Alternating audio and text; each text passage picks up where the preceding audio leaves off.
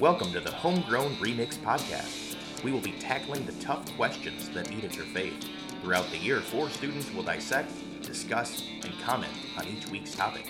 And now, please welcome our host and president of Crossroads Farm, Doug Rutledge.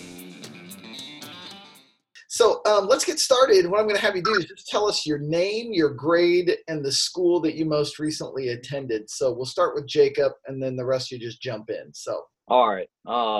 My name is Jacob Valentine. I'm a junior, and I go to Hanover Wharton. My name is Carly Kira. I'm a sophomore, and I go to Hanover Wharton.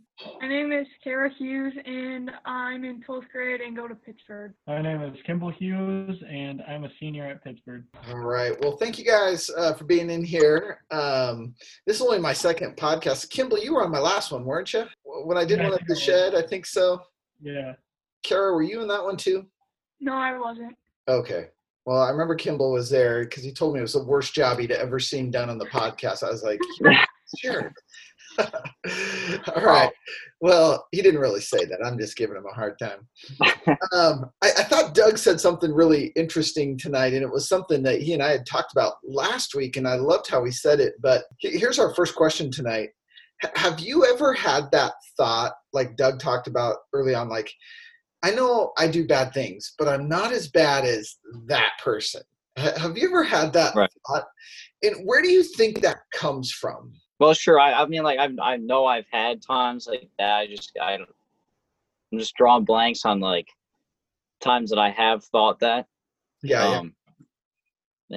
I don't know. I think that is when like my mom yells at me when I have a dirty room. I'm like, you should go see my sister's room. But then I'm like, well, she'll clean my room because it's like the right thing to do. But like, yeah. Oh, go ahead, Jacob. No, I said there you go. That's one example. Yeah.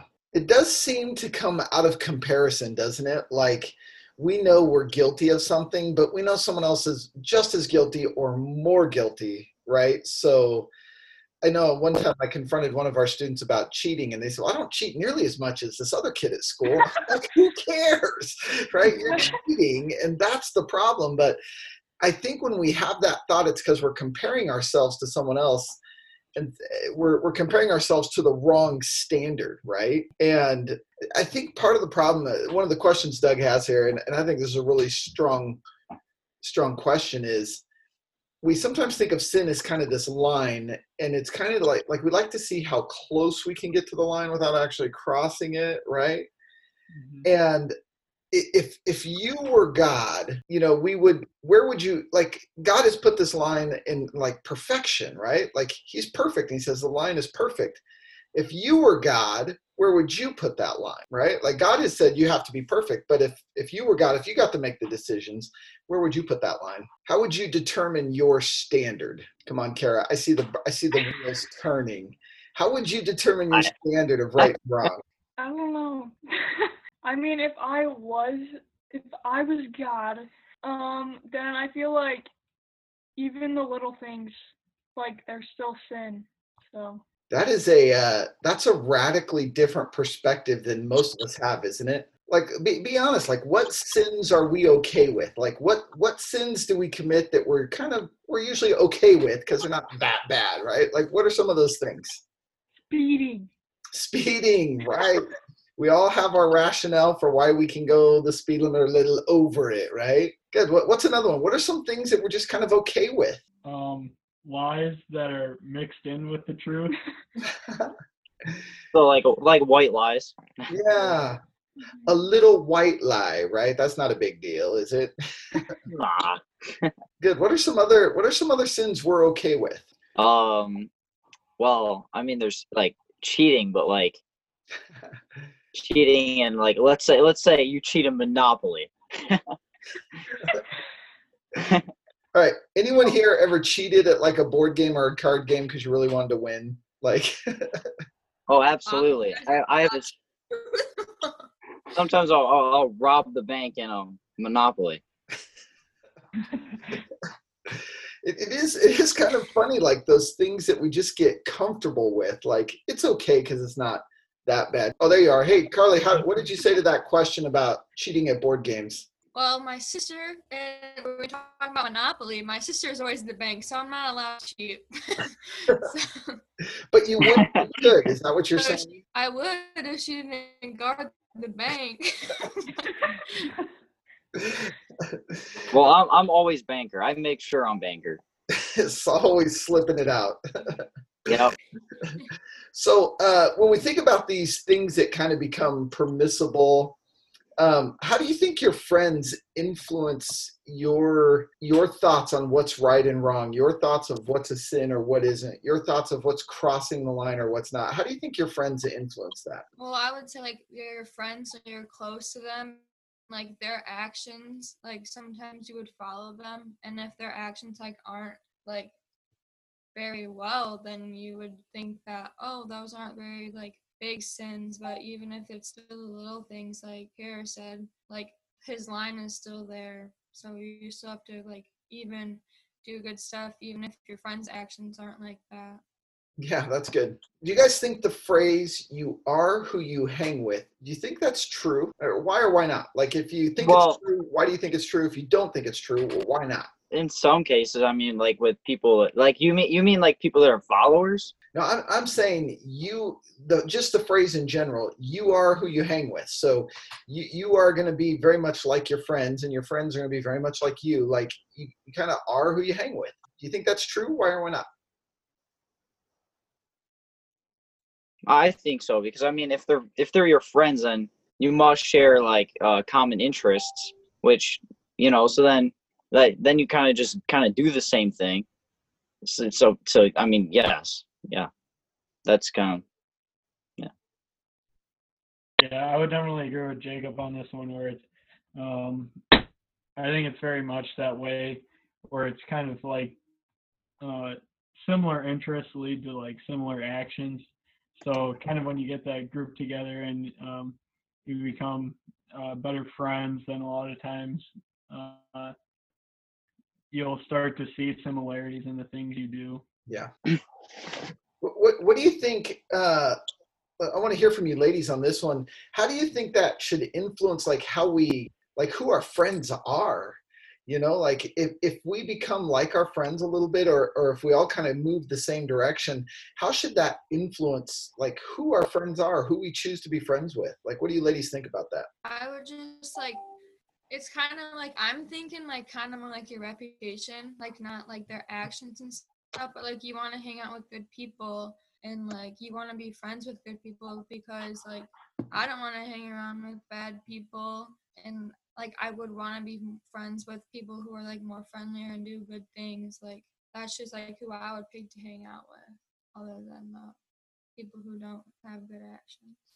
I definitely think, like what Carly said, you want to have a good reputation. So you want to hang out with, at least for me, Yeah. I want to hang out with people who do good things and like not like represent me, but like would show what I would want to do and like who I want to be. Yeah. You know, it's really interesting. I was one time with a coach and a life coach, and he was telling me, he goes, find someone that you admire and want to be like, and ask them, say, hey, will you help me? Will you be a friend and help me?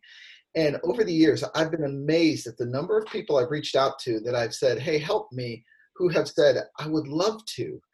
And some of those have become dear friends of mine because basically I just said, hey, will you be my friend? And they like, yeah, okay. And it's incredible when you pursue people you want to be like because you see them live how you want to live.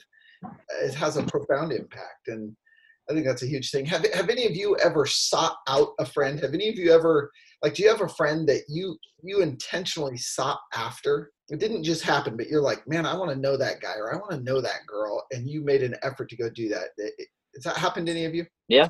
Whenever like a new kid, like a girl or a guy that like moves into our school, like comes in or get him, it's like, hey, come sit with me at lunch. And then there was like this new girl, and I was like, hey, come sit with us. And then we just became friends. So I was like, you're gonna be my friend if you move here. That's awesome. That's awesome. Jacob, were you going to Well, say something about that? well, I like sometimes like at school, I'll find someone that like doesn't like to talk that much, or is just kind of like an introvert, and they're like antisocial, and I'm just like I wonder what's going on in their head. So then I just kind of like talk to them a little and try to see if I can't get them to have a conversation and stuff. So I try to get to know them a little. Yeah, nice. So tonight we're talking about the condition of sin that we all live with, and none of us are exempt from it. And we're kind of recognizing it. Some of it even comes, we hang with the wrong people, and it becomes more evident in our life. But God jumps in to do something about it. Why do you think it's so hard for people to receive God's grace? Like, why do you think it's hard that God's offered us this amazing gift and people don't want it? Just like Doug said, if someone offered you the cure to COVID, you would probably take it like that and go, okay, let's get back to hanging out. But why with God's gift of salvation, why do you think it's so hard for people to accept? I think for a lot of people, it's like they think that because they've done wrong, that like God's not going to accept them. Well, another thing is maybe they find it hard to believe in it, I think. Yeah, that's good. I wonder sometimes if people feel like would someone truly innocent die for someone truly guilty? Like, that's kind of hard to imagine. Mm-hmm. Carly, were you about to say something before I rudely interrupted you? I was just saying that, like, if they're new to getting to know Christ and everyone tells them, like, oh, God picks your path, he, like, is pushing you to this thing, and they're like, oh, if I've already done bad things, why would he want me to go back? Like, I feel like it's just hard for some people to, like, grasp that. I would also say for a lot of people, it's hard to admit that you're wrong. Like, I think that's just how we are, like how everyone is, and they kind of face up to that and realize that the mistakes you made were mistakes, and that there's no way we can be saved without Jesus. Some people just don't want to face up to it. Yeah, that's good. Anyone here admit that it's hard to admit when you're wrong? Anybody here gonna own that? I'll own that. Yeah.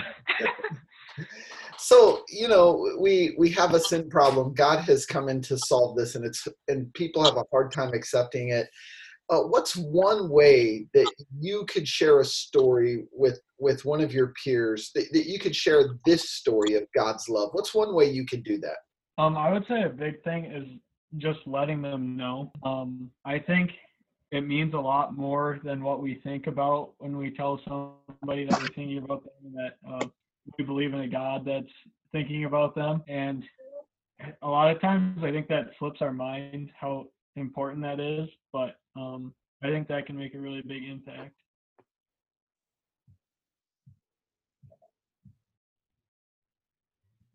Yeah, that's really good. Just that whole thing of, like, sometimes people just don't even know. No one's ever told them to even get the conversation started. Good. Someone else. What's one way you could make sure, that you could tell a friend that God loves them and there's this beautiful story of redemption for them, for everyone? How could you tell someone? A simple way to do it, I feel like it's scary sometimes to just like throw it all at them at one time. You have to like slowly get it to them and like bring them to church like one time, and then like a week later be like, oh, how was that? Like, you have to slowly bring it into them, because like if they're new to it, it can be scary to like have that whole concept come in, and then So I visited a church when I was in college, and the first time you go to the church, it's kind of scary. You're sitting there, and all of a sudden this lady gets up and she does announcements, and then she says, if you're new, stand up. And so I stood up, and she says, what's your name? And she asks for any prayer requests, and then she says in front of the whole church, Brother Joe, are there any sins in your life that you want us to pray about? And I'm like, like, all of a sudden it hit me, and I was like, man, what a great statement in front of the whole church, right? and I was a college kid going to Bible school, and I was just like, yeah, I struggle with pride sometimes. I think I'm smarter than I am. And so she offered to pray for me. I sat down. The guy behind me stood up. She goes, brother, are there any sins in your life? And he says, yeah, I'm an alcoholic. And he broke down and cried. Somebody came and prayed with him. And I'm like, someone just asked, right? And I think sometimes it's just as simple as asking a question, and we can get into that conversation. But I love what you guys said. It can be overwhelming. Carly, you're right. It can be overwhelming the first time you hear the gospel, or, Kimball, maybe someone just hasn't even heard the gospel and they just need to be told. But I appreciate you guys taking the time to stick around tonight. Anything else you want to add to this conversation about standards or telling our friends evangelism or anything like that? Anything you want to add to that tonight?